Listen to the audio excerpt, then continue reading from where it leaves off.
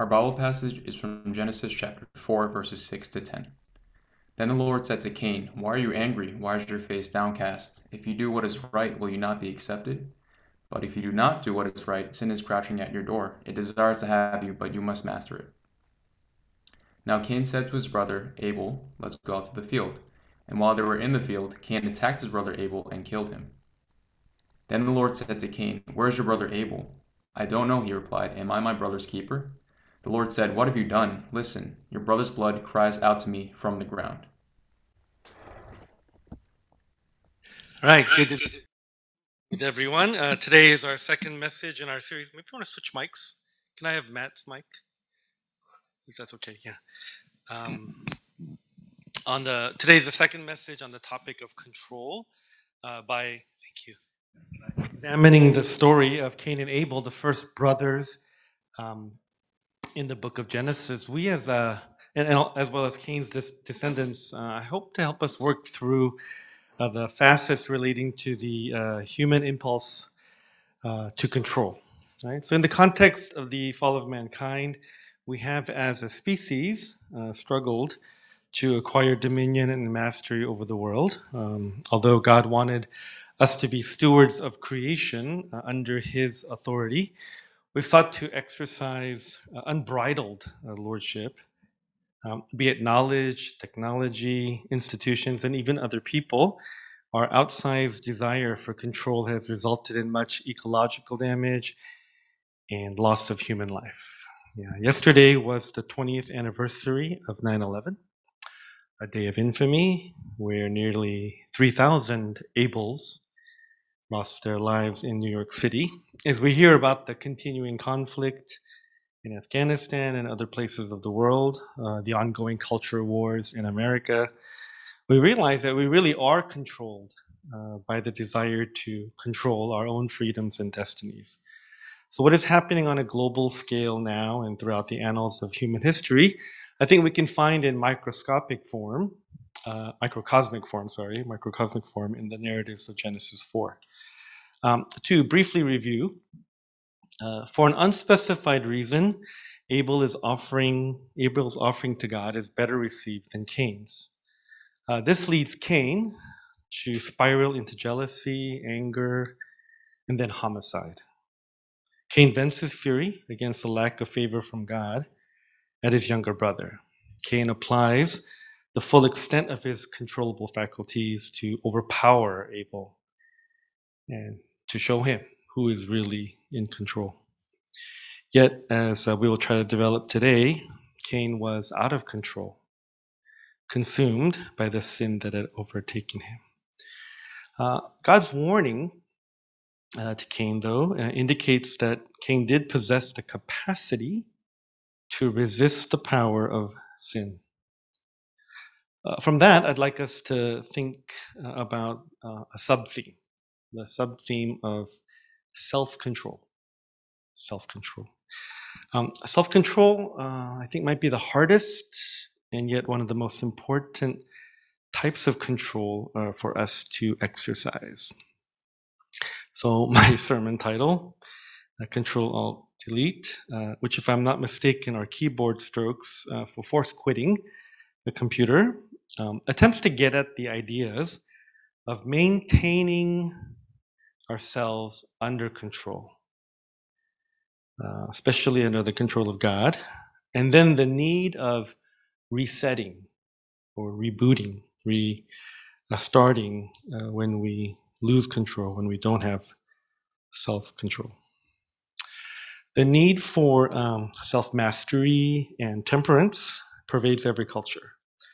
Plato, in one of his dialogues, offers the image of the human soul as a chariot, with the charioteer driving two winged horses, one representing rationality and the other unruly passions.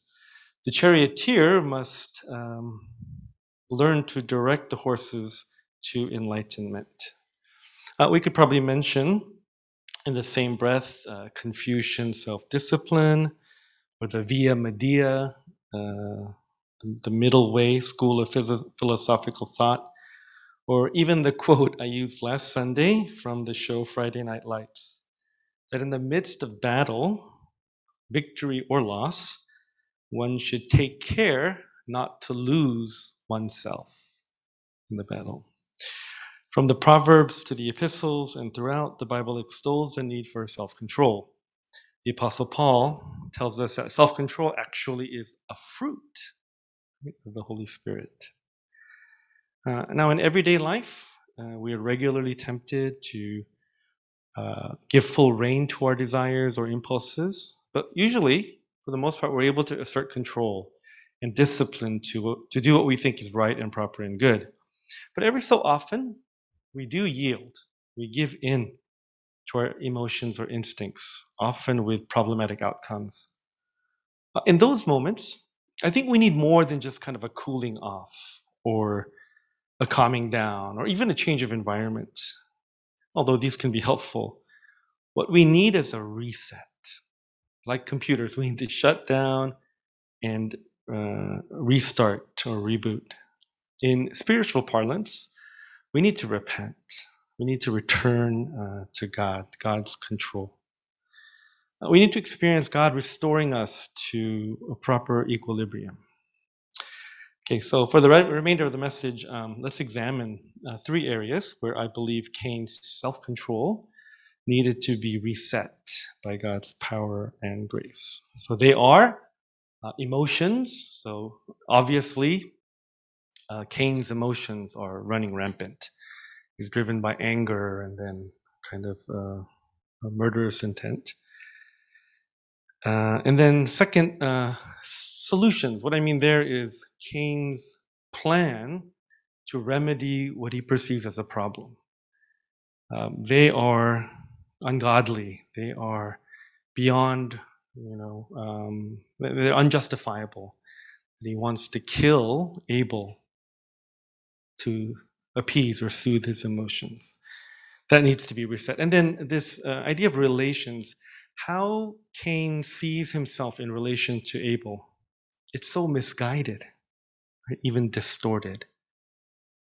How he looks at someone he should love, at least respect, his very own brother. So those are the things that I want to kind of cover, each of them, starting with emotions. Cain experienced a burgeoning set of negative emotions toward his brother Abel. What might have started as annoyance mushroomed into full-blown malice.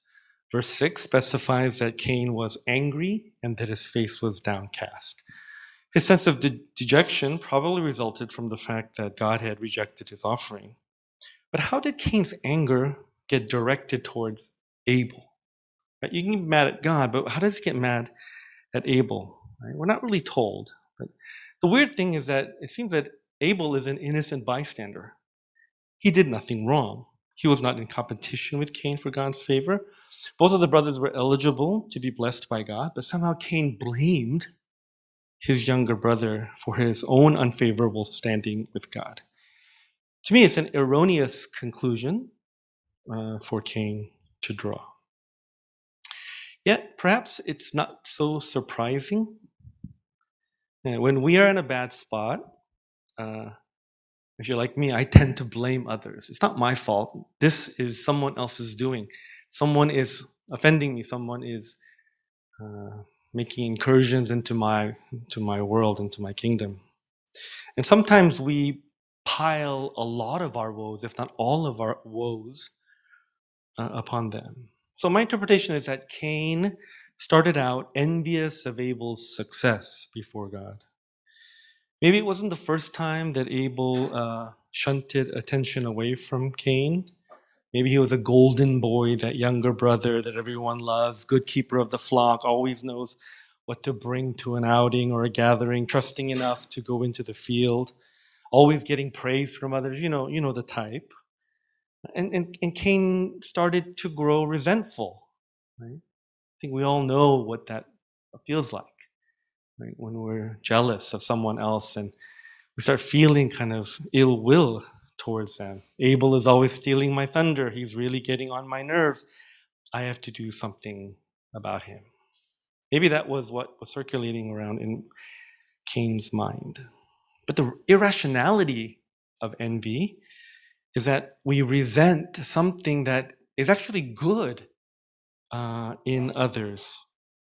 So when a classmate or a colleague or even a competitor gains recognition and we don't, we perceive that as a diminishment for ourselves, but it might have nothing to do with us. We can't admire them. In fact, the envier operates by wishing away the positive thing from the envied. Right? Rather than admiration, we feel injury. Rather than seeking to better ourselves, we want to tear down the one we envy. For example, King Saul, right? He's galled by the attention that David receives for killing Goliath. Even though David has done no personal harm to him, Saul goes crazy with jealousy and tries to spear the hero, get him killed. Envy tends to twist relationships, even good ones. Okay, Star Wars fans. Anakin Skywalker is convinced that Obi-Wan is trying to hold him back to keep Anakin from the greatness that he is obviously capable of. So Anakin allows his anger towards Obi-Wan to turn to hatred, and he duels his master, right? But he loses, leading to further hatefulness. Eventually, Anakin, overcome by the dark side, morphs into Darth Vader. Emotions can be tricky and hard to moderate, especially when coupled with a sense of righteous indignation. If you think you're right, that anger is really hard to contain. And there is a place, of course, for anger, but how do we draw the line between that and, let's say, sinful anger? Emotions can emerge involuntarily or surge suddenly when we are in a volatile situation. But I say that it's in those moments when we feel that things are getting out of control that we need to definitely apply our sense of self-control. We need to slow down. We need to be more deliberate. We need to modulate our hyperhormonal output. We need to pray more. Right? We need to maybe ask for help from those who can get us right. Unfortunately, Cain allowed his emotions to get the best of him, leading him to the unthinkable annihilation of his own flesh and blood. Instead of releasing his negative emotions into a more productive outlet, Cain succumbed to these treacherous feelings. So his emotions needed to be reset. I say his solutions also needed to be reset. But let's look at the plan that Cain formulates to fix the problem that his emotions have so convinced him of. If Abel hadn't usurped God's attention, then Cain could be happy. If Abel hadn't upstaged him with some aromatic animal fat offerings, Cain's fruit and veggie sampler would have sufficed. That was a joke, and I promised Jerry I wouldn't do jokes today, but sorry, Jerry. What was the plan of action that Cain's angry mind so brilliantly devised? Eliminate Abel. That was the only way Cain could thrive. Cain had to get rid of the competition. Any lesser remedy would be only a temporary fix. Only when Abel ceased to exist could Cain rest easy. And so Cain exacted the final solution. Now, if you're like me, it may seem like a big jump from envious anger to homicide. But if we think about it, I think it's true to life. Envy at its core is pride, a desire for preeminence. Right? You don't want that person to be more beloved than you. You want that position, you want that standing, you want that place. And even if it has to be at others' expense, right? By pushing others down, you can lift yourself up. We want that. Right? So jealousy can lead to crimes of passion. At a Texas cheerleading tryout, one young girl hired a hitman to kill the mom of her number one competitor. In Iowa, being Harvest Queen is a big deal. Winners were upstanding, considered virtuous, beautiful young women. One, Ms. Harvest Queen, had an ongoing rivalry with Ms. Homecoming Queen. They grew up in the same town, they were both attractive and popular, and they both loved the same guy, the town's most eligible and promising young man. Turns out, Homecoming wins him over Harvest. Not only does Harvest lose Mr. Right, but to her bitter rival, no less. Harvest proceeds to visit Homecoming at her house and strangles Homecoming with a leather belt. Jesus himself identifies the link between anger and murder. In the Sermon on the Mount, Jesus says, "You've heard that it was said to people long ago, 'You shall not murder, and anyone who murders will be subject to judgment.' But I tell you that anyone who is angry with a brother or sister will be subject to judgment. Again, anyone who says to a brother or sister, 'Raka,' is answerable to the court. And anyone who says, 'You fool,' will be in danger of the fire of hell." So at the heart of murder is anger and hatred. I think without the constraints of a criminal justice system, if we could murder, eliminate, with impunity, without consequences, maybe not a lot of us would hold back. Yeah, even if we don't murder with our bare hands, as Cain did, I think we regularly kill people we abhor in our hearts. Indeed, Abel must have been dead to Cain. Like we say that term, right? She's dead to me, they're dead to me. Right? In our heart, we buried them, they're gone. I think it's with that detachment, Cain is able to invite Abel into the field and waylay him in cold blood. So Cain's solution, right? His great solution, the thing that he thinks he can control, is to make the evidence disappear, get rid of Abel.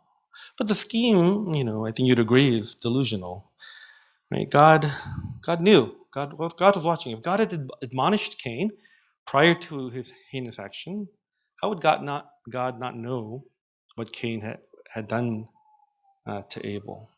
Yeah. So when our solutions reek of self or violence or secrecy, I think the time is ripe. That's when we should really do a Control-Alt-Delete of our heart.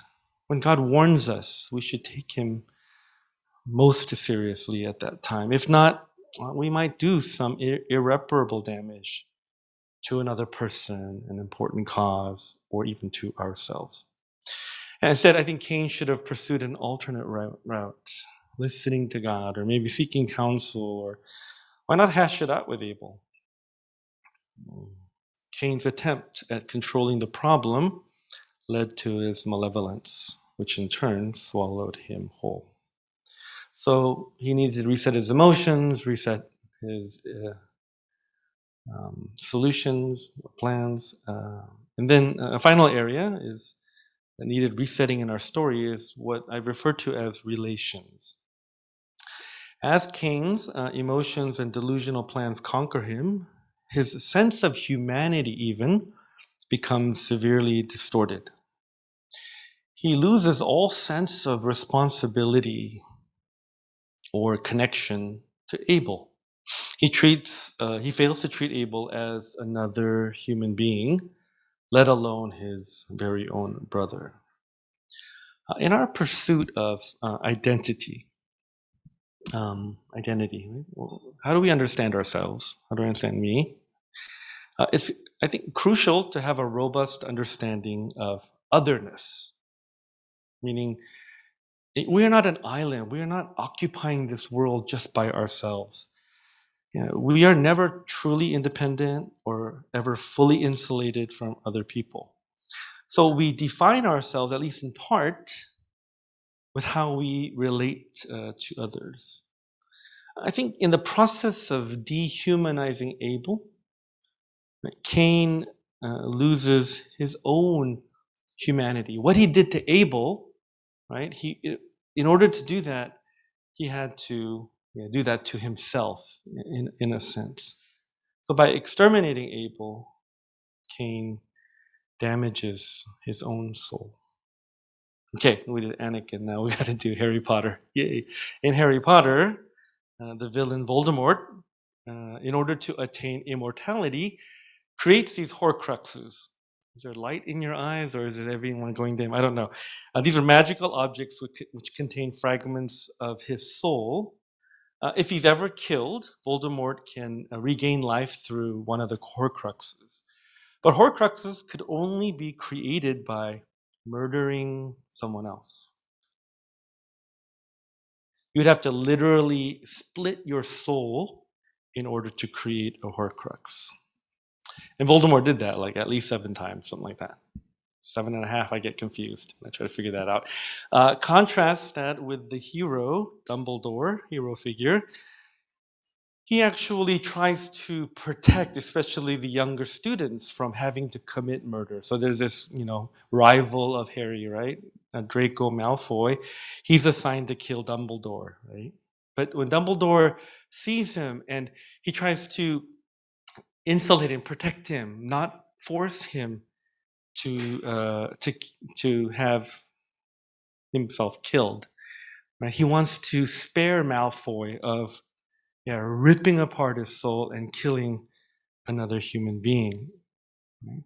Such a contrast, right, of valuing life, seeing what humanity is, how you treat the other person.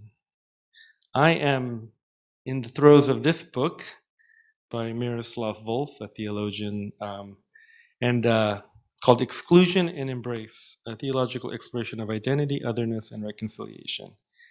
And I usually don't like reading from the back of the book because I feel like that's just a publisher's kind of ploy to get you to like it. But I'm not far enough in this book to really analyze it fully and just give you the salient points of it. So I'm just going to read from the back because I think it's actually too relevant to our topic that I just wanted to kind of give a theological, at least, approach to this. Wolf proposes the idea of embrace as a theological response to the problem of exclusion. Increasingly, we see that exclusion has become the primary sin, skewing our perceptions of reality and causing us to react out of fear and anger to all those who are not within our ever narrowing circle. In light of this, Christians must learn that salvation comes not only as we are reconciled to God, not only as we, quote, learn to live with one another, close quote, but as we take the dangerous and costly step of opening ourselves to the other, of enfolding him or her in the same embrace with which we have been enfolded by God. Yeah. It's interesting, one of the most interesting things is that Wolf is a Croatian, and he's writing in the context, this is 20 years old, I think, writing in the context of the Serbian ethnic cleansing, the genocide. So he's struggling personally with this idea of exclusion and embrace and stuff. So if you're interested, talk to me in 2 years after. No, I'm trying to finish this book this week because I have to talk with a pastor's group on it. Anyway, how was Cain able to kill Abel? He treated him not as a fellow human being with dignity afforded by the image of God, but as an object, a thing, an alien. Stereotypes and name calling objectify people, whether we use racial epithets, misogynistic labels, or demeaning nicknames. We don't acknowledge a person to be a whole, complex individual, just like ourselves, but whatever attitude or whatever attribute, quality, or quirk that we want to reduce them to is reductionist. Right? So 21st century America. Even after Cain snuffed out Abel's life, he denies any connection to his poor brother. In verse 9, God asks Cain, "Where is your brother?" It's not a spatial question, but a relational one. Where are you, Cain, in relation to your brother Abel? What have you done with your relationship? But Cain responds with a flippant pun. Right? He says, "Am I my brother's keeper? How should I know?" This was his job was a keeper of the flock. So Cain is basically saying, "Am I my keeper's keeper?" Right? He continues to refuse any duty that he might have toward Abel. How have you and I understood our relationship with others? Are we controlled by bias, by judgmentalism? We have a connection to the other that cannot be dismissed or dispelled. Biblically, it is expressed as an imperative to love your neighbor as yourself. Maybe we've not raised our hands or our lips to strike another down. We've acquitted ourselves, but have we acquitted ourselves of the responsibility to another person? Cain may have won the battle over Abel, but Cain lost himself. It was as hollow a victory as you could get. Yeah. So these are three kind of things that I think we find in our lives, right? Emotions, solutions, relations, that really might need a major reworking, repentance, a change. How do we reset? How do we reboot? Right? And of course, we submit to God. God actually went out of his way to warn Cain to repent of his murderous plans. Cain knew what was right. He was capable of doing it. He could have trusted God and come back from his rage-fueled musings. He could have duked it out with God, asking why his offerings were unacceptable. Cain could have de-escalated his emotions and deleted his scheme to destroy Abel if he could have chosen an alternate path. And then we see that even after it's done, right, God gives Cain a chance to repent, to admit his guilt. It's too late to bring back Abel, but amazingly, God wants to redeem Cain. And I think he wants to redeem us. Right? When we lose self-control or when we're on the brink of it, he comes to us, he speaks to us, he reaches out through people, through the Holy Spirit, through the Word of God, through circumstances, through all means in order to keep us from hurting others and hurting ourselves. We may feel that this story is arcane, maybe too violent to be on point for people like ourselves. But at least I hope you can translate the extremities to the here and now, to the current state of our self-control, to the need to repent of sin. We might be crouching at our door or in the process of devouring us. Let us reset under God's grace and power. Let's pray together. Maybe a couple minutes to reflect and think about our own sense of control. And as I said, the pandemic has stripped us of any semblance that we really are in control. But I want to say that at least our own emotions, our own thought processes, our views of other people, let's put ourselves under God's control in prayer. Let's pray.